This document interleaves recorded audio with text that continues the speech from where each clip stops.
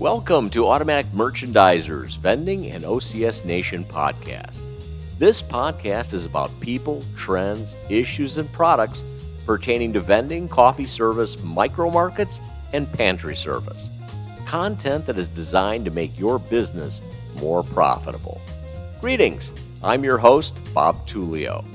Today's topic on Vending and OCS Nation, it's part 2 of how an operator can guarantee success at the 2023 NAMA Show.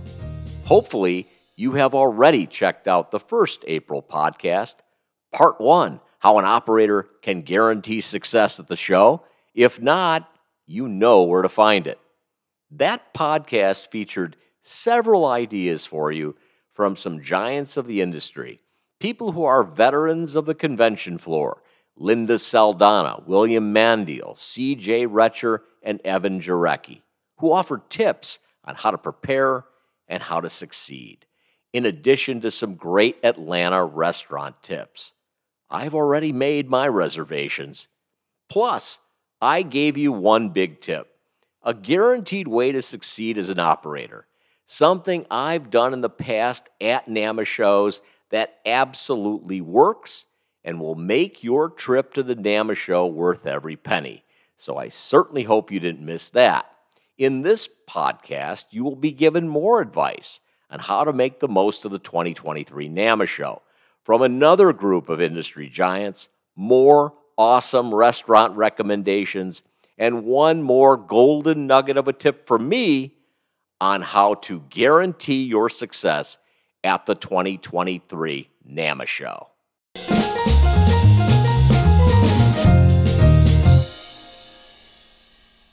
Full disclosure, Arthur Siller was a star account exec for my company in Los Angeles. He is now Senior VP of Operations and Business Development at Evergreen Refreshments.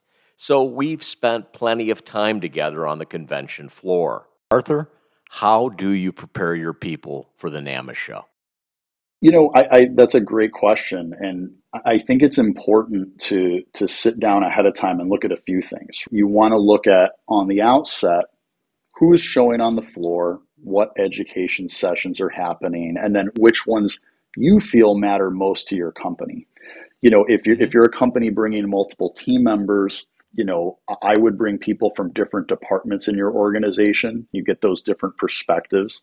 And it also makes it a lot easier and simpler in terms of dividing and conquering when it comes to education sessions at the show. You know, my approach has always been deciding which team members make the most sense to attend specific sessions, but also allowing them to choose one or two they feel passionate about. You know, while we obviously focus on our needs as a company and their roles and what role they play, it is important if they're passionate about a topic or feel ownership in an area that we want them to explore that. It creates better buy-in, shows we want our team members to engage and to be excited.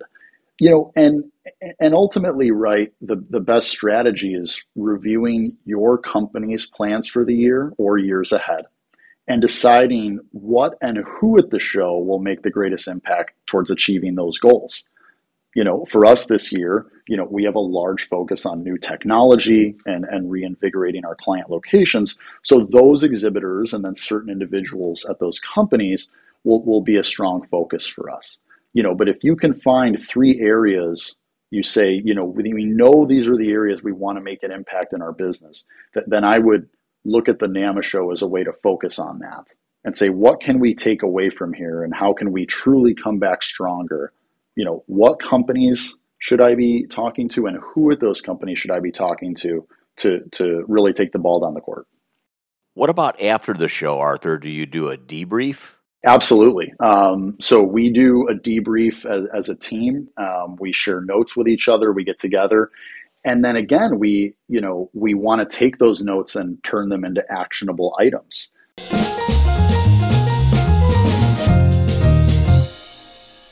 Then we have a little practical advice from Judson Kleinman of Corporate Essentials in New York. Judson has the same challenge that every industry veteran experiences when they walk the convention floor at a NAMA show. It's easy to get distracted. If you're trying to reconnect with a vendor and schedule those appointments with those people, and make sure you put it in your calendar so you don't miss any of those. And sometimes I find myself just so happy to see everybody. I kind of get lost in the time, and then all of a sudden I realize I missed an appointment. So just try to stick to those and organize your day around what you're looking to accomplish. That is what happens, Judson, when people are happy to see you. I've also spent plenty of time on the convention floor with Paul Tullio, who once ran our Orange County operation and is currently the Regional Director of Refreshment Services for the Atlanta region at 5 Star Food Service. Paul, how should operators prepare for the NAMA show? So many different things that are presented. There's so many different new items. But if you go in there knowing, hey, my customer's looking for this specific type of dietary restriction or this specific size pack, you can be more targeted. So when you go into the NAMA floor, you say, okay, I've got to find a chai latte powder. I've got to find a certain type of jerky that's going to meet the need of my customer. So definitely take that temperature, see what they're asking for, see what their needs are, and try to think ahead in the future. What's that next refresh look like? What are they going to be looking for, and what can I provide to them as potential new options to meet those needs going forward? Great. Okay, now, Paul, the tour guide, I've eaten many meals across from you. I know you know how to eat. You love food, and I know you have a good pulse on the Atlanta market when it comes to dining and entertainment. What's your top fine dining choices? Where to take the important client? Well, I would say there's a really cool steakhouse called Little Alley Steakhouse. You can't go wrong. Amazing high quality meat. They've got an amazing beverage menu, and it's just a really high quality dining experience. So Little Alley Steakhouse would be one of my go-tos for sure. You mentioned earlier something about local flavors. So if you're looking for... Yeah, what kind of a fun restaurants that would capture the flavor of Atlanta? There's a little place that I love called Mary Mac's Tea Room, and it's pretty close to that same area. And they've got... Which area is that? Kind of close to that Ponce City Market. It's on Ponce de Leon, a little bit off the beaten path from there, but fairly close, again, in that same general area. There's a lot of stuff right there around that Ponce City Market. But man, this place, Mary Mac's Tea Room, has very authentic and amazing Southern cuisine. Very many ways to eat it. You can get kind of a family style where if you've got 4 or 5 people together, they can give you these big plates of fried chicken and grits and all kinds of amazing Southern options, which I've eaten there a couple times and was blown away pretty much every time, and had a ton of leftovers because they give you huge portions there. So it's definitely a place on my list, I would say, to go check out.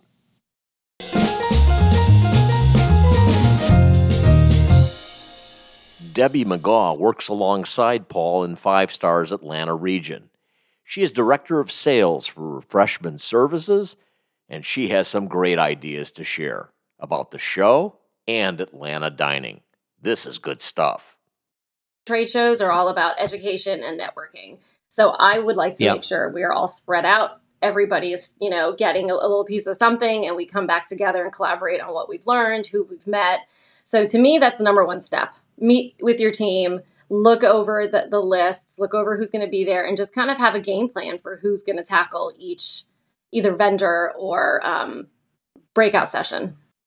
So would you agree then that the overall plan is your team goes in a number of directions, they gather a lot of information independently and ideas, and then ultimately when you come back after the show, you folks kind of have a debriefing and talk about what did we get out of the show, what can we take Absolutely. forward? I think that's the best game plan. You probably get out on the town once in a while, so people are looking to you, to you specifically, to provide a really good dining choice. Where do you take that important client? What are some of the picks that NAMA visitors should think about when they come to Atlanta? Well, I would say the thing about Atlanta, first and foremost, is we have such a diverse culture here because everybody tends to be a transient. When you hear someone that says they're from Atlanta, you're like, oh, really? You don't hear that very often. Yeah. So I think because of the transients, they tend to bring food and flavor from their own culture, city, country. And then they come into Atlanta and we kind of fuse it with our Southern culture here. So I personally, when somebody's new from Atlanta, I like to bring them to one of the more fusion type restaurants, which we have so many of. And I'm looking for the ones that are going to have the fried chicken, fried green tomatoes, pimento cheese, all that Southern food that we're used to that kind of give it a spin or a flair with other cultures. The Optimist, that is a great one. Empire State South, Rising Sun, Kimball House, the Consulate, they're one of my favorites. They do every quarter they rotate their menu based on an entirely different cuisine from like a different country. So I love going there. Cooks and Soldiers. You got to pick one. One? Tell me which one I have to bring my people to. Kimball House. Okay. All right. And what's special about that? I just love the way they fuse. So they're a farm-to-table sustainability and just blending of other cultures with the Southern flair. I don't think you can go wrong. Sounds great. Sounds great. What about it? So how about a fun restaurant, little off the beaten track maybe, that captures the flavor of Atlanta? I would say all of them do. There is a restaurant called The Beautiful Restaurant, which if you really want to experience Atlanta Southern style, it is a cafeteria style, but it is up there. I would always recommend to check them out if you really want to understand Atlanta Southern. The Beautiful Restaurant. Yep.